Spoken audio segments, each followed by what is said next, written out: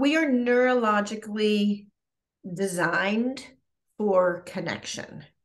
And we've done so many studies on animals that have been disconnected and how the maturation does not actually uh, occur in a healthful, confident, competent way.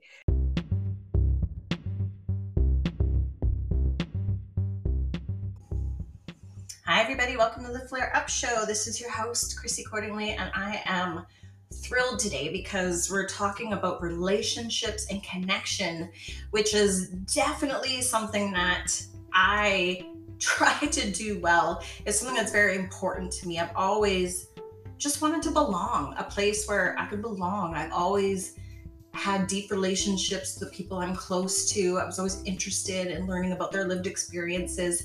It's something that speaks very closely to me. And I was so lucky to have this time with Michelle Hoffman. She is a master life and relationship coach. She helps people get the tools they need to improve every relationship to live their lives the way they've always desired. She's a two-time international best-selling author on love, personal, and professional relationships. Her corporate career includes helping organizations improve their client-employee relationships as a portfolio manager, business development director, and she's also a social scientist at Stanford University. And personally, she is a widow who was honored to have had a true loving relationship with her late husband. She's a connected, caring mom to two amazing human beings who've had similar experience to many of our children. She is a reliable, long-lasting, loyal friend, an inspiring mentor with integrity and humor, and people just always come to her to help them improve the relationships in their lives. And now she gets to do that by making a difference in the world and focusing on those strengths that she naturally has. Now she loves that, being able to help clients and friends succeed in meeting their goals and dreams. So she's so smart and so lovely, and so we just had a great time. So her book is, she has two books, Life Worth Living and New Management Blueprint. And she really shares some of the secrets and how to create those magnetic interpersonal connections, improving the personal life. And then she talks about relationshiping as a verb. So it's the art of relationshiping, because really our relationships affect who we are, what we do, the quality of our lives, professionally and personally. There isn't anything we can do in complete silo or bubble. Everything depends on how we have community with other beings that are in our presence or in our periphery. So I think you're really going to enjoy this episode. Michelle is just even though it's very high level, she makes it very easy to absorb and understand. She's very kind, very compassionate, and obviously an expert at what she does. So really looking forward to hearing your feedback on Michelle Hoffman. So welcome her to the Flare Up Show.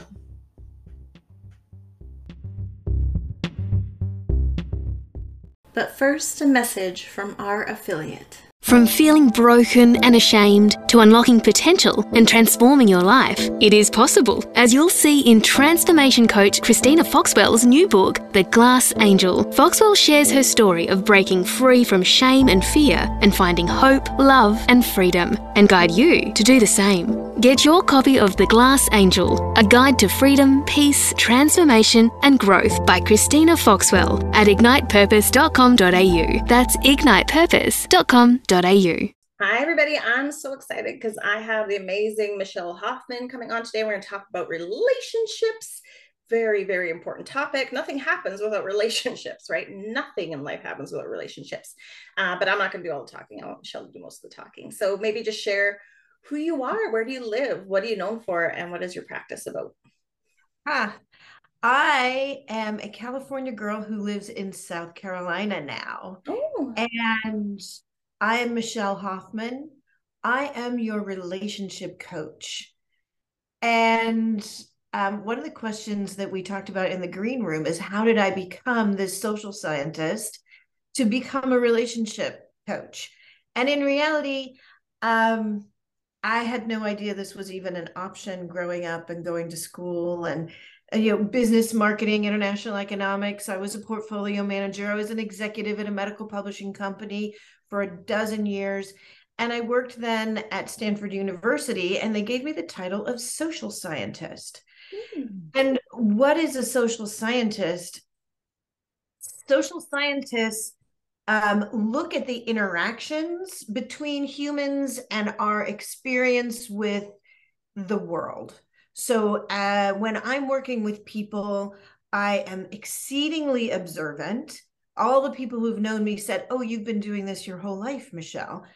I'm not psychic. They think I am. I'm not. I'm observant on like a cellular level. What is going on? What's the interplay based on the micro expressions of your face, your communication that you choose, your body language? How are you expressing yourself, and what brought you to that moment to make that choice? And what's the impact of it? So, a social scientist is going to look at all of those things. At Stanford, we were doing research in the health industry, so primary care and the outcomes. So research on how to improve all of that.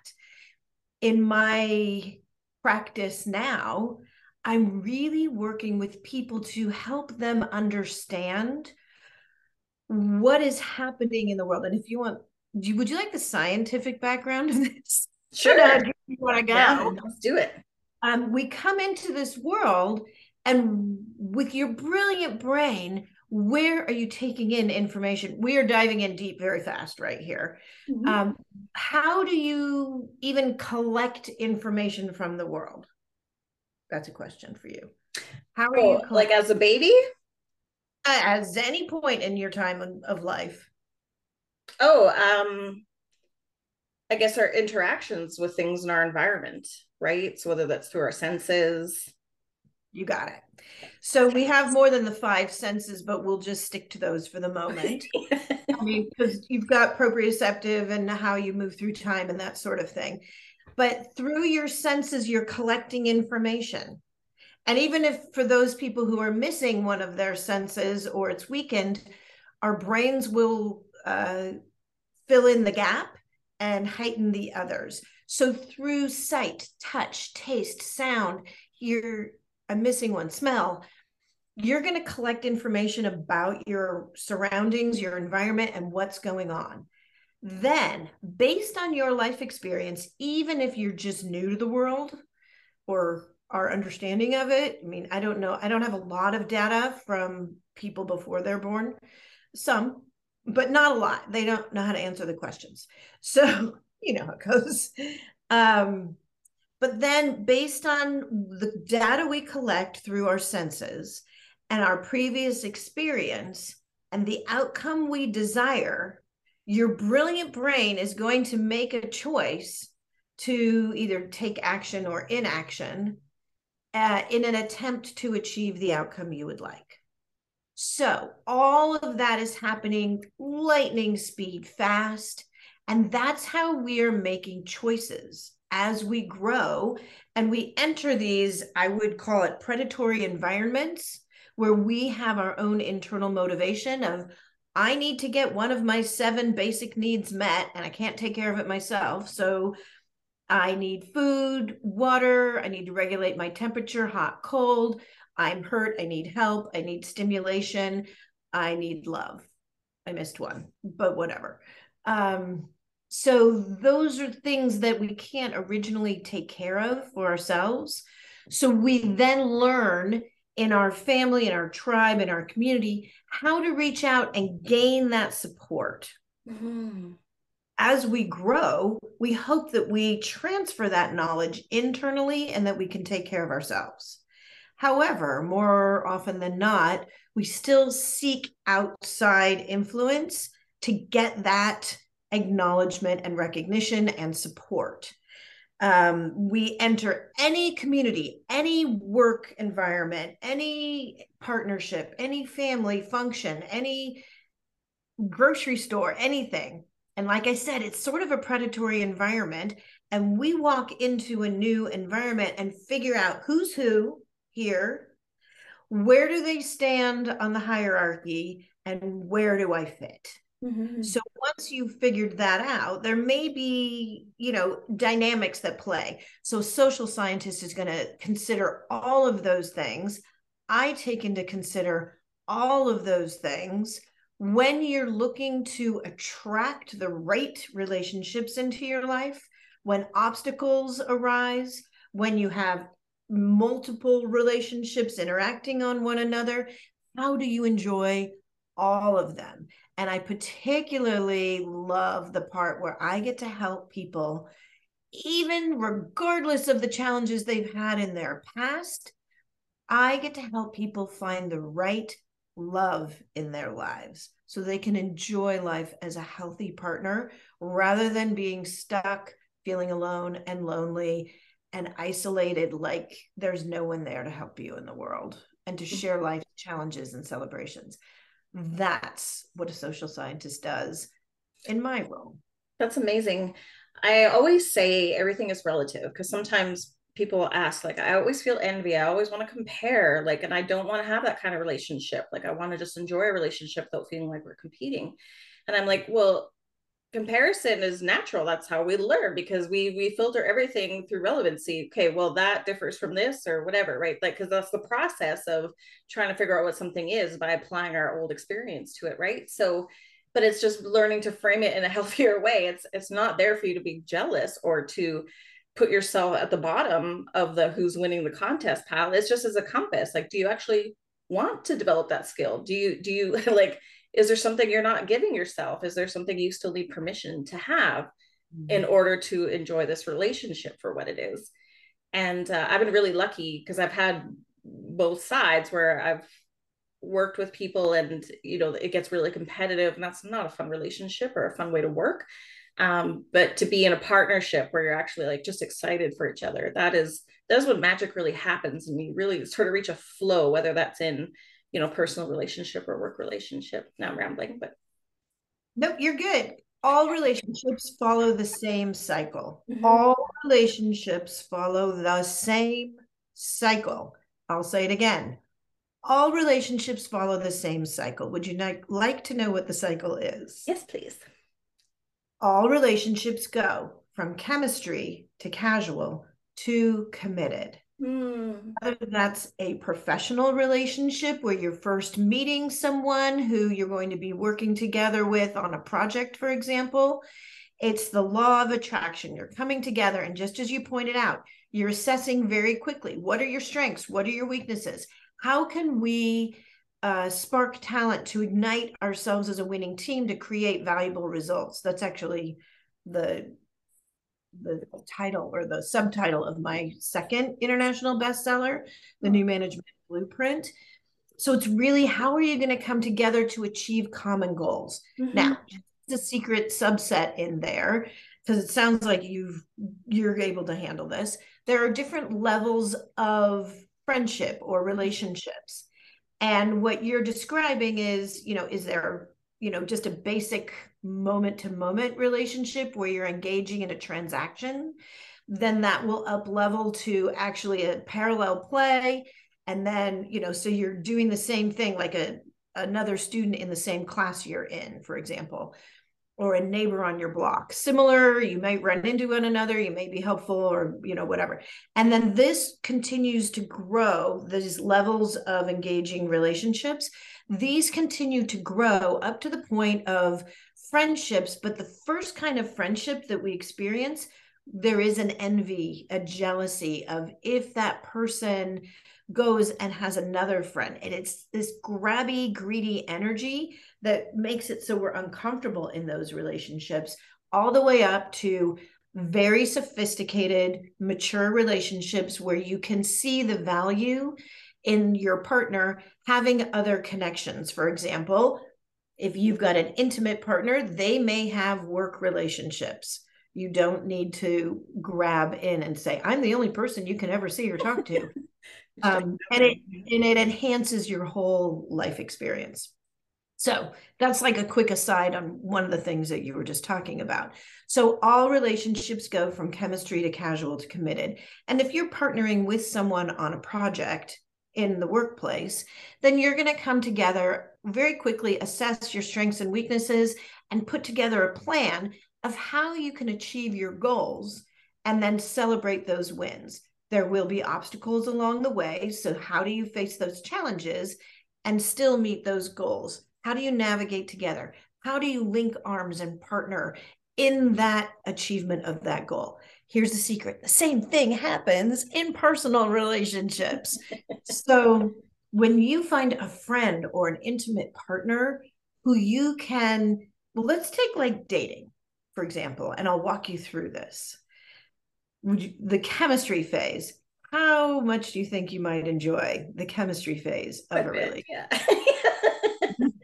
So that's the law of attraction bringing you together, and you see someone, you use your senses, you connect, you make eye contact, you're making assessments. Your brilliant brain is like, where have I seen something like this before? What is attractive? What is something I should steer clear of?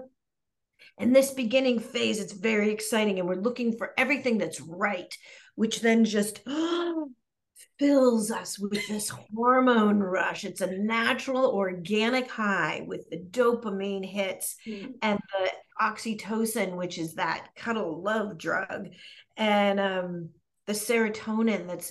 It's just encouraging you to reach out. But it also could be like euphoric if you're really working together successfully and this is someone you're very excited about. It's like eating too much chocolate, or you might suddenly be forgetful of, did you leave the stove on, or did you remember to put your shoes on? And then the whole thing rushes again when your phone rings and you're like, oh, that might be my person thinking of me and reaching out to connect again. So you get this beautiful organic connection that builds together.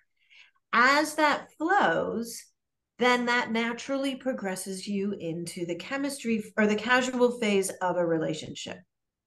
We as mammals love to be able to anticipate what's going to happen next, particularly when it's something we truly enjoy. So, for example, do you have a favorite song? I have lots of favorite songs, but yes. Lots of favorite songs, even better. Yeah. And you listen to the same song over and Over over and over again until I hate music. Yeah. It's so great because that music is bringing you on a little journey. Yeah. Yeah.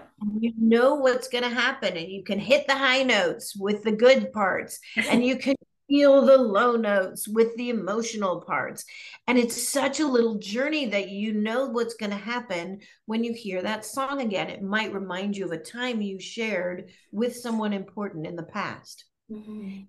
In the casual phase of a relationship, it's like eating your favorite food at your favorite restaurant. You have an idea of what's going to happen. You have an idea of what the experience is going to be, and you're going to enjoy that because you've enjoyed it in the past. So this is good news. We've just ordered your favorite items on the menu, and we get to go to your favorite places. So that's the casual phase of the relationship, particularly if it's a very exciting, intimate relationship, and you may have had the adrenaline rush and the chemistry phase of a first kiss. Now we know what we're looking forward to. Me, yeah. Right? Yes. What's really different from the chemistry to the casual phase is in the chemistry phase, we're always looking for what's right in a relationship. In the casual phase, there's something else that happens here. This happens in the workplace. It happens in all kinds of professional, even superficial relationships. It also happens in family relationships and intimate ones too. What happens here is this is when we start to identify red flags, and those would be deal breakers, like I cannot associate with this person. Our core values are completely out of alignment. This is not a good match for me. I need to distance myself from this relationship. There could be a yellow flag, and that suggests you might ask some extra questions to clear that and see if it's a red flag deal breaker or a green light go. And that green light go is really very exciting. So exciting that it creates sort of a handshake between the two of you. For example, if it's an intimate relationship and you're now like, I've met this person, we've met in real life, we've gone out together, and we've just made a commitment that we'd like to see each other one again. That's the commitment phase. The commitment phase may be very short, but what happens is it changes everything because your identity has just changed. I now have someone I'm interested in going out with again. Now this is a person of interest, and so are you in this setup that we've just created that catapults you forward into the chemistry phase of the relationship again, which creates a whole new spiral of that relationship cycle. Got it? Easy, right? Yeah. Super. It reminds me, I heard this once, and I love that you reference this in business too, because when I was leading larger teams, I always built into their onboarding between the 4 to 6 week mark, I used to call it the re-entry, or like the the honeymoon's over phase, right? Like, yeah. I gotta check in on them because right now they're going, is this what I really wanted? Is this what I signed up for? And that's a normal reaction, right? Like just before we get to that commitment part, there's always like, oh, this is my last chance to get out of this. And so one thing I would say to them always, like if they felt bad about, but I'm so grateful or whatever, like don't feel guilty about it. I think this is just normal. I think as humans, so this was a saying that I would share that I don't know where I got this from. But first is always love without knowledge. Then there's knowledge without love. And then there's love with knowledge. And that's when you know you've made it to long-term relationship. Love that. I love that. It's so gorgeous and so right on. And that goes on with the levels of types of friendships and relationships that we have, because it's that ability to love with knowledge that you can maintain your own identity, allow your partner to maintain their identity, and together you've created something new in this union and partnership. It's just beautiful. It's just beautiful. It's acceptance, right? So on a personal level, I mean, relationships are important. We need relationships. I mean, maybe we don't need a life partner per se or whatever, but whatever relationship is, but we can't get through life without relationships. Why are they so important to our health and to our happiness? How does a relationship with another actually build our own inner confidence and trust? We are neurologically designed for connection. And we've done so many studies on animals that have been disconnected, and how the maturation does not actually occur in a healthful, confident, competent way. So on a very basic level, we are animals designed to connect in packs. There's the safety element to it, if you want to go into the Wayback Machine, to know that you are safe in a relationship, to know you are safe in an environment. When you are in a community, in a partnership, you get a greater sense that you are safe and cared for. And also we are, again, our brains are designed to look for danger. So if you want to talk about professional relationships, I must have delivered hundreds, if not thousands, of employee reviews, because I had at least 50 people working for me at any point in time. That's a lot of employee reviews.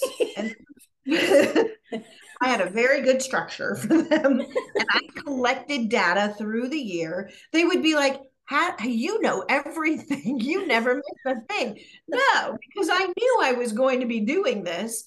And I want success for the people who I'm connected with. So, and I want their success to be defined by themselves. Yeah. So it's everyone comes to work with their own set of core values, desires, dreams, and goals.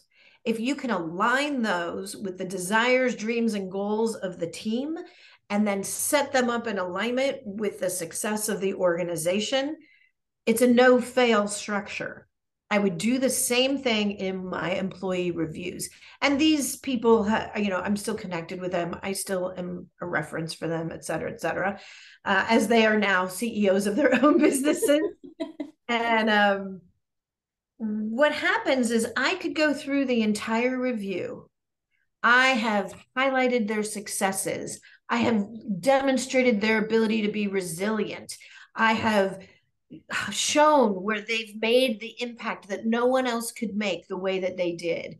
I've, underlined the skills that they've learned in the year that's going to, because I do these annually, that's going to catapult them as a person individually and professionally in their career. And then they'd be like, that was great. That was amazing. And the only thing they'll remember was the area for improvement. Yes. And I'm like, are you kidding me? Yes. And in fact, the area for improvement is opportunities you may wish to take on in the future. But we are designed, to answer your question, to seek danger. When you do that all by yourself, it's exhausting. Your adrenal system will wear out very quickly. Your brain will create, fascinating imaginary challenges and problems, and you will trip yourself up so fast. Any high level stress like that will eventually have some sort of mental and physical manifestation. Just merely if you're on alert and you're not sleeping well, everyone knows if you can't get enough sleep and rejuvenation through that, your brain can't clean itself out when at night, you can't refresh, your hormones are not going to be recuperating. So if I only picked one thing, if you're not sleeping well, your metabolism is not going to be able to function at its best. So there's one aspect, and that's just tiny. But if you follow your natural instinct to reach out and connect in meaningful ways, then you're sharing this responsibility in a tribe, for example, in a community, and you can rely on people to support you, to connect with, where you can be a part of something bigger than yourself. You can fit in somewhere and be an impactful community member. And also, you can stand out with your own specialization, with the identifying features that make you unique. So, the secrets of happiness, and I have free resources of this. The secrets of happiness are really identifying what's within you and understanding that the source of happiness is actually within yourself. And happiness could be contentedness, it could be healthfulness, it could be partnering in a healthy way. So again, that can also be redefined in your own words. A monk said, if you're seeking happiness and you're just going to wait for it to happen, then, well, your search is like the wind blowing you as a balloon. Mm-hmm. And if the wind blows you where you find happiness, then yay. But if the wind blows you to a place not finding happiness, is it the wind's fault? And in reality, it's a reminder that happiness, the source of happiness and the answer to that, secrets to happiness, is internal. But how do you inspire that is a whole different thing. It is. And how do you achieve it and how do you find it? And one of the things that I would point out is it's your resilience ability. So if you are resilient to whatever comes your way, and again, feeling safe in a family, a community, a tribe, a group, a classroom, whatever pod you've created for yourself, it could be your family related by love as well as a family related by blood. Mm-hmm. So when you feel safe there, then your resilience also increases. So challenges that come your way are not that big of a deal. I love that. You got me thinking about, we sort of talked about this before we started recording too, about how we place expectations on others to get our own needs met. And you've sort of referenced this as well with the balloon. I think about like when I was a child, my parents were both very hardworking. We had a bit of poverty situation. There was so much stress around that the only way I got good, loving attention was when I made things easier for them. So then you Mhm. go and you sort of learn this. Okay, if I do the good thing, if I'm the good girl, then Right. I will have love, right? And that wasn't their intention, of course. It's just the way it worked out. But in that developed a really, I guess, habit of hypervigilance and really trying to control my environment by setting other people up for feeling what I think they would want to feel, right? And trying to control other people's experiences in a positive way. And if they didn't have a positive experience, then it was my fault, right? Or then it got to points where you put so much stress on yourself to create these environments that you start to get so tired and you wonder why no one else is doing it for you. So then you almost become martyred, right? Like you're the victim almost, right? Like I do everything and you can't even think of me what like it just like you just see like the cycle. So how it's like I'm asking you for free therapy here. Just kidding. Yeah, I got you. But how do we do that? How do we recognize when we're putting reasonable versus unreasonable expectations on the people we're in relationship with? And how do we sort of start to, again, start that road to our inner fulfillment?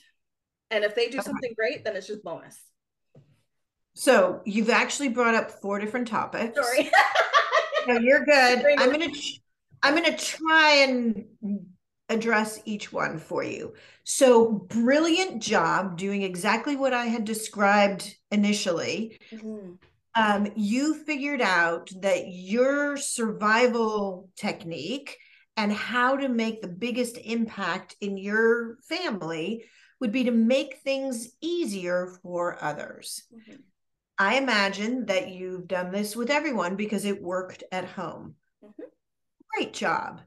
That what could be kinder than that? And the efforts that you put forward. I would definitely want you on my team. Mm-hmm. I just want to make sure that if you, I don't know what your status is, but if I were going to partner you in any relationship, intimate or otherwise, I would make sure because you're a giver that I would never put you with a taker Mm-hmm. because you would feel the goodness. You're getting something out of giving. And that taker would be, that's fantastic. Now there's an unconditional, my son calls it the 48-hour unconditional love clause because no matter what, Yeah. the unconditional love clause will reinstate with mom. Yeah. And he is correct. But you givers will have an unconditional love clause. If you're with a taker who you've chosen to anonymously donate to because that gives you an altruistic, that top level recognition, and you're choosing to do that for no other reason except to do that because you're philanthropic and you've got the capacity to do that, Mm-hmm. that's perfect. For example, if you were taking care of a puppy, a kitten, a baby, you're not really going to expect much back. And if they look at you and smile or coo, or somehow in future years they build a trust with you because you cared for them, then yes, you totally earned that recognition. And voila, there's really very few things better than that. So you're a giver. Knowing that, make sure that you're partnering with people who won't take advantage of you. Mm-hmm. Now, my loving givers in the world, please listen. You are getting something out of giving. It's really impossible to change other people, and it may feel great at first. But if we partner you with someone who's also a giver, who is a receiver, then you get this beautiful ebb and flow where at least one of you is happy at some point in time. Yeah. And that is enough because you know your partner, your whatever relationship that is, could be professional, personal, friend, whatever.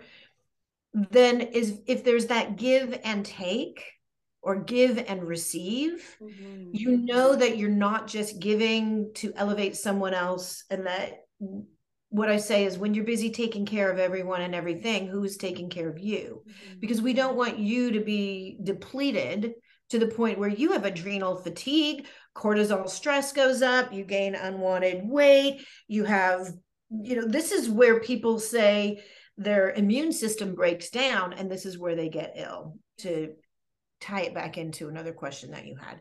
So partnering with the right people is key. You've also described an anxious attachment style. Mm-hmm. So this is why I was, she got a lot going on in this question.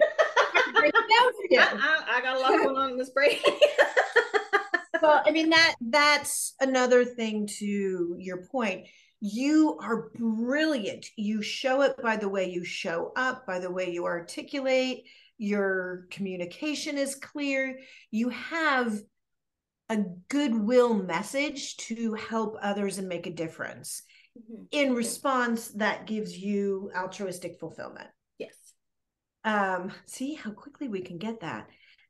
So when you've got someone with an anxious attachment style, and again, those are things that we learn very early on in life. And there are 4 different attachment styles to give you the 5-second rundown on attachment science. There's anxious attachers, secure attachers, avoidant attachers, and then anxious avoidant. Okay. Any which way you are is totally fine. There's no judgment on any of them. It's a self-understanding of how you are motivated to achieve things, how, as I was saying earlier, when you enter a group, how you are going to initially see that you will be able to make a positive difference in the group and where you fit. So an anxious attacher, like to identify them very quickly, they will be givers. And then in a relationship, they'll, of any kind, they'll be like, what could I do more? How could I do something better? How can I add that incremental value? What could I say? And if the relationship, crumbles, they're like, it must be my fault. What could I have done to fix this? So they take all kinds of responsibility, leaving them with anxiety and frustration and alone and lonely. But I'll tell you, it is so attractive for an anxious attacher and an avoidant attacher to come together. Avoidant attachers may have had a similar experience and upbringing to you, but what their life skill is that they've learned is that if they just don't get too close, they'll be fine. So they won't open up and be vulnerable, but they're still looking externally for that fulfillment of who they are and the role they fill in life. Anxious attachers and avoidant attachers will often be super attracted to one another. These avoidants are often charismatic, attractive in many different ways. They'll come together. The anxious attacher will fulfill this person and do anything to allow them to like flow and light up and illuminate into like fireworks. The relationship is as exciting as the best part of a movie moment. But much like the movie moments and fireworks, all of that fizzles when suddenly the avoidant attacher is like, oh, this is not enough. I want more. And they will then break off the greatest relationships of all time to protect themselves so that someone else doesn't break up with them. First of all, they can hold their head up high, and they will then leave and distance themselves from even a really good relationship, looking externally for that approval, that proof that they are lovable, and they'll go someone else to prove they're lovable, leaving the anxious attacher to go, what else could I have done? I gave them everything. Ugh. Now, a secure attacher, like myself, is somebody who gets it. And if you put an anxious attachment style or an avoidant or even an anxious avoidant with a secure attached person, then they'll say, okay, if you need some space, go take that. I'm right here. They will remain stable and solid for the person who needs to retreat, regroup, and then come back and go, oh, okay, I'm safe here. You're good. With an anxious attacher, with a stable, secure person, then they will also be like, wait, I'm not enough. And the secure attachment will be like, you're totally enough. What are you talking about? You're amazing. And they'll go, huh? Actually, we talked about this at the very beginning when we met. I didn't realize that we were playing that out, but I was acknowledging how together. Totally would be in one of your books. Yeah. Yeah. You got it, so people ask me, how do I move from this anxious attachment or avoidant attachment style? And I say, the way that you do that is through working with someone who understands the attachment styles and can bring you closer to a secure attached relationship. Also, if you're partnering with people in, intimate or professional or personal relationships with a secure attacher, they will naturally bring you to that point, which can be undone, outside, unless you learn the tools. So with my clients who are anxious attachers, we bring them to calm. We help them set boundaries and open up so they are fulfilled by giving to the people who appreciate them. And for the avoidant attachers, we invite them to stay in a relationship. And I ask a litmus test question. Do you want to be in a relationship? Yes. Do you want to be in a relationship with this person? That's where things change. And they say yes. Then it's a matter of how can we make it safe for you to stay? And then I've partnered, oh my God, I love what happens naturally and organically is my clients will attract relationships to them where their partners will be like, hey, can you be nicer to my girlfriend? So they'll just hold space while an avoidant attachment style spins and works all that through in their head, and they're still safe with their partner. I'm like, that's right. You got it. All right. So I think I got 3 of them. The 4th one is seeking approval outside your core values. I was listening. You're going to need a nap after talking to me. Yeah. Like the dog. No, you're rocking. It was my favorite thing to do in the whole world. So I help people find out what are their core values, because we have them. We base all of our decisions are based on our core value system. But so often we just forget them or we don't pay attention to them. And instead of having this clear, well-lit path toward our goals, we go, ooh, shiny object. That looks interesting. Let's try that out. It looks fun. What the? And then I've fallen off course from my goals, right? Okay, that's fine. As long as it's fun. Here's the other litmus test. Are you safe? Are you hurting anyone? Is anyone hurting you? Are you having fun? Okay, all good. Go chase your shiny object. Have fun over there. It's not going to stop you from success. It means you realize, oh, this is fun. Okay, we're good. Okay, so when we figure out what our value system is, and I usually invite people, I have a list of core values. We circle all the ones that are important to us. There's a total secret ninja skill in here, so listen up if you want to get that part. Then we choose the top 5 that represent who we are right now in life. And they may change a little bit through life, but not that much. You've chosen your top 5. Then all the decisions that you make, and I do this in a professional setting too, because I want to respect the people who I'm working with. So I make sure that anything we're doing is in alignment with their value system so that they are not compromising who they are to make something happen. So once you know your values, then you go, is the decision I'm making in line with my values and goals? Yes, then that's yay, yes, go for it. If it's outside of your values, then I would invite you to question, why am I making that choice? I'm not going to tell you not to. It's your life. It's your one precious life. You get to do what you want. But I would invite you to use it as a GPS and go, am I still going the direction I want to be going if this is where my value system lies? That's fine. Now, here's a couple of extra keys and magic to how this works so beautifully.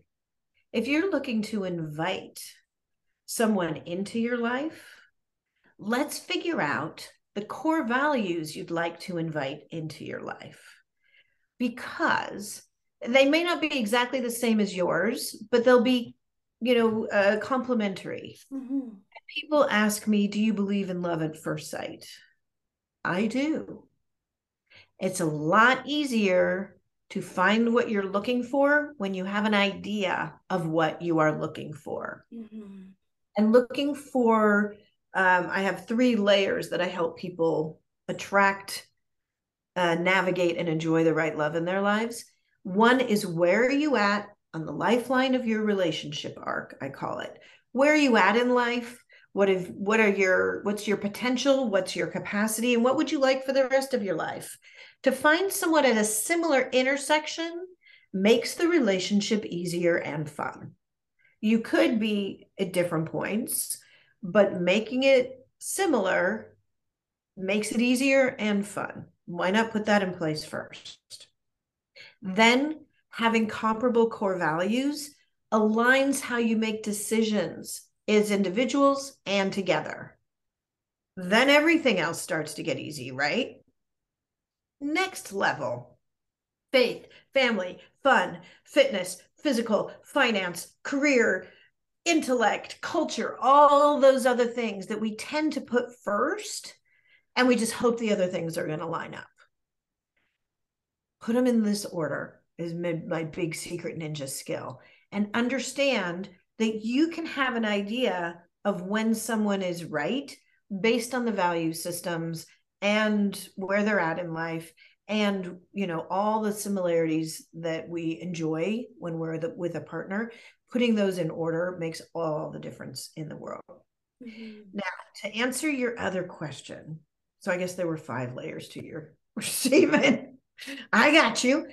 Was this: do you think it would make sense to seek approval from someone outside of your core value system? No. I agree with you, but what happens when it's one of your parents or someone you respect, a teacher or a mentor? Then that needs another outside, somebody who knows what they're talking about, to figure things out with you. Because in reality, if someone, even a parent or a mentor, is making decisions outside of who you are and what you believe in, seeking approval from them, it's never going to work. They're just not going to give it. And they can find power over withholding it over you. So there's ways to get what you need from that and move forward in life and have a wonderful relationship with those people without compromising who you are. And that's a big growth opportunity. That being a good girl, for example, that's what you said. You want to be a good girl. You can be a good girl. And I'm going to use your parents, who I don't know, which is why I feel it's okay to use that, or anyone's parents. They are back here. For some reason, I have attached to this hand signal to this message. So I don't know why, but it comes up every time. They're here, and they have given you the best they could. They've imparted what they could for you. They made the best choices based on their environment, their economics, their circumstances, and they've offered you whatever they could give you at that point. But you are here. So you take what you would like and what will serve you. But you, as you can see, have a totally different environment, set of variables, goals, dreams, desires. So with that, you need to make the right decisions that are right for you, not just the ones that will say, good girl, from these people here, or from whatever culture that gave you that programming. So that's how that works. When we're in partnerships, we have these expectations that other people can fulfill these wishes and dreams and goals. In the example of a parent-child relationship where you're the child, the parents are giving so much safety, security, nourishment, all the 7 things. They're helping you to regulate hot, cold, food, water. Are you hurt? Do you need love? Do you need stimulation? I got all 7 that time. So whatever, if you're listening to the recording, pay attention to those 7. But when we continue to ask advice of them, that's then outside their area of expertise, that's the boundary. We've asked too far. So knowing what your advisory boards, I'll call it, expertise is, and asking them within their zone of genius and doing what's right for you. I think I answered all of the secretly layered questions. Good job. Thanks. So what I'm really curious about, and I know listeners, like we really love learning sort of about the personal side of the guest. So if you're willing to share, what sort of got you into this work, and has this been a part of your personal journey as well? Are these lessons that you've had to incorporate into your own relationships? Absolutely true. I have people who come to me now asking for my help and guidance and becoming clients. As far back as I may have, been on one call with them, and they'll be like, oh my God, you're the person. I want this change. I believe I can make this change. You're the person to help me make this change. Let's go for it. But I've also got people who've come back who have known me for, a short time, or for years, or a lot of years, or as many as since we were 9 years old in 4th grade playing together. And all of these people tell me that I have been doing this my whole life. That's what makes me so good at this, at helping people adjust all the relationships in their lives so that they can enjoy them to the fullest. How did I come to this? Like I said, I had jobs working for large organizations.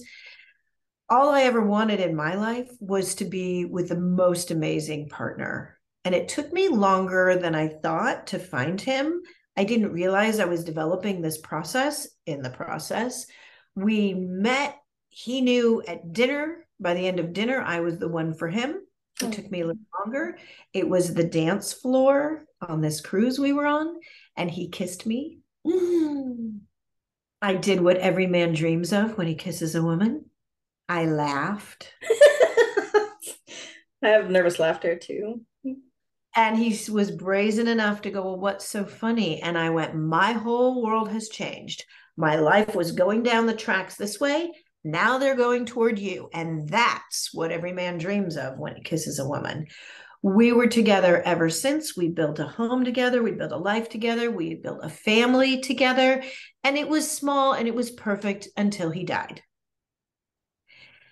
And it was at this point that I needed to rediscover and rebuild my life in a way that was going to not only work for me, but help be the guide for other people through these kinds of major life changes, challenges. If you lose someone so important to you, it does change how you live in the world. I am now helping people move through grief, move through loss, move through trauma, move through a big change like moving locations or changing jobs or being on the heels of heartbreak, to rebuild and become relationship ready for all relationships, be the person you'd like to become, and invite and enjoy every loving relationship in your life. So that's Life Worth Living, is how, this was thewidowguide.com. If you need that book, I'm happy to give you a download of that. I was picked up by a publisher. Both those books are international bestsellers. Yeah, of course My I am. publisher, thank you. And I'm helping people all over the world through that. My newer program is Find Love Now. And this is a series. Two of these are written, but my publisher hasn't published them yet officially. So you'll need to come to me directly to get this information. I'm happy to share. And these are all about how to attract the right one to you and up level that relationship, setting the foundation and groundwork for a solid, easy to enjoy, loving relationship because life is better with good love in it.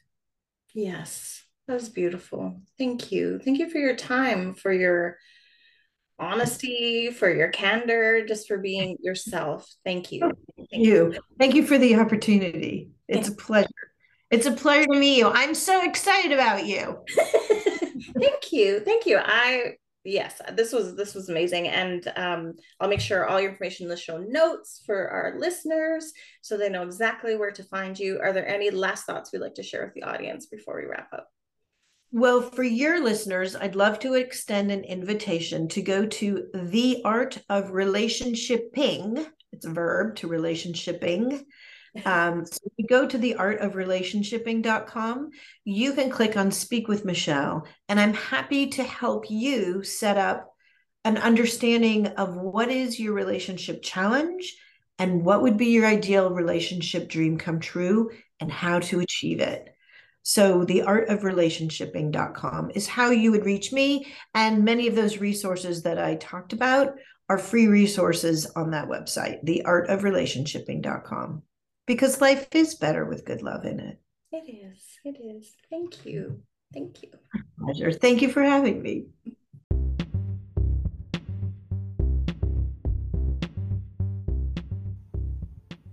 Thank you again, Michelle, for being on the show and for sharing so much of your heart, your passion, your energy, and of course, your brilliant brain. Oh my word, you're so smart. And I'm just really happy that you are now in my life. And I just can't wait to spend a little more time with you in the future. And all of you, please reach out to Michelle. She's absolutely amazing. artofrelationshiping.com. Now, next week, we're going to change pace a little bit. And we're actually going to share the story of someone that's actually still going through a recovery process. She calls herself That Hoarder, and she started a podcast and a blog to sort of chronicle her journey of recovery from being a compulsive hoarder. She's middle-aged. She lives in the UK. She has been a compulsive hoarder most of her life. And as a child, she said that she was all the time, but just didn't understand how to tidy up. And as an adult, she really just lost the ability. And it's not that she wants to live that way, but de-hoarding and getting it cleaned up has been proving difficult. So, things like being attached to an envelope or a top that hasn't fitted her for years. The practicalities of getting things done are tricky. Now, she has gone through therapy, and that has definitely helped problematic thoughts. But then the work still needs to be done. Trash bags need to be filled. Everything needs to be disposed of. And that's where it gets overwhelming and she gets a little stuck. So she started this podcast and web and blog to make sure to share that what she is going through as far as progress. She's hoping to use this as motivation for herself, but also to appeal to other hoarders out there so they can offer mutual support and share their experiences and different tips. So she's really amazing, and I love that she's so brave to share things that I think a lot of people would have a lot of judgment over, and I don't think there should be judgment over that. I don't, especially if someone has, acknowledged and has started doing the work. I think that's really amazing. So I'm just really excited to spend some time with her. And I think you're going to find her story very interesting. And of course, you will have access to her website and things so that you can reach out if this is something that runs in your life or in someone you love's life. Maybe there'll be some great tips for you to have and some comfort there too, that it's just a work in progress. Whenever we're healing, it just takes time. And I've said this a few times, there's a therapist, psychologist named Andy Hahn, and he always says healing is just the ability to handle things we previously couldn't handle. And I think that really says it all about recovery. So it's really learning how to handle the things we weren't able to handle before, but that is the definition of healing. And it's a process, and it's a beautiful gift that we can apply. And stories like this really, really, really inspire me, because all of us have things that we attach to, whether that's stuff or people or whatever. We all have different attachment styles. So I find it really interesting and really inspiring when someone's very open about their story and just let people in so they can understand that they're people too, with thoughts and feelings, and deserve just as much dignity and respect and support as anybody else on the planet. So we'll talk to you next week. Don't forget to check out the Glass Angel on ignitepurpose.com.au. Don't forget to look at my link tree if you would like some hypnosis products, or to order my planner, or to check out my other show, Healthwise 360, that I do with In the Limelight Media in the USA. So anyways, have a great day. We'll talk to you soon. Bye.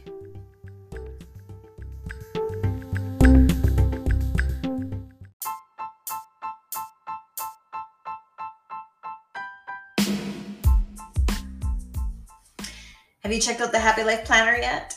This planner is actually more of a workbook. It's an undated 90-day planner created with love to remind you to take care of the most important person in your life, you. This planner is designed from practices that have personally helped me create a happier and healthier life. My wish is for these tools to serve you just as well.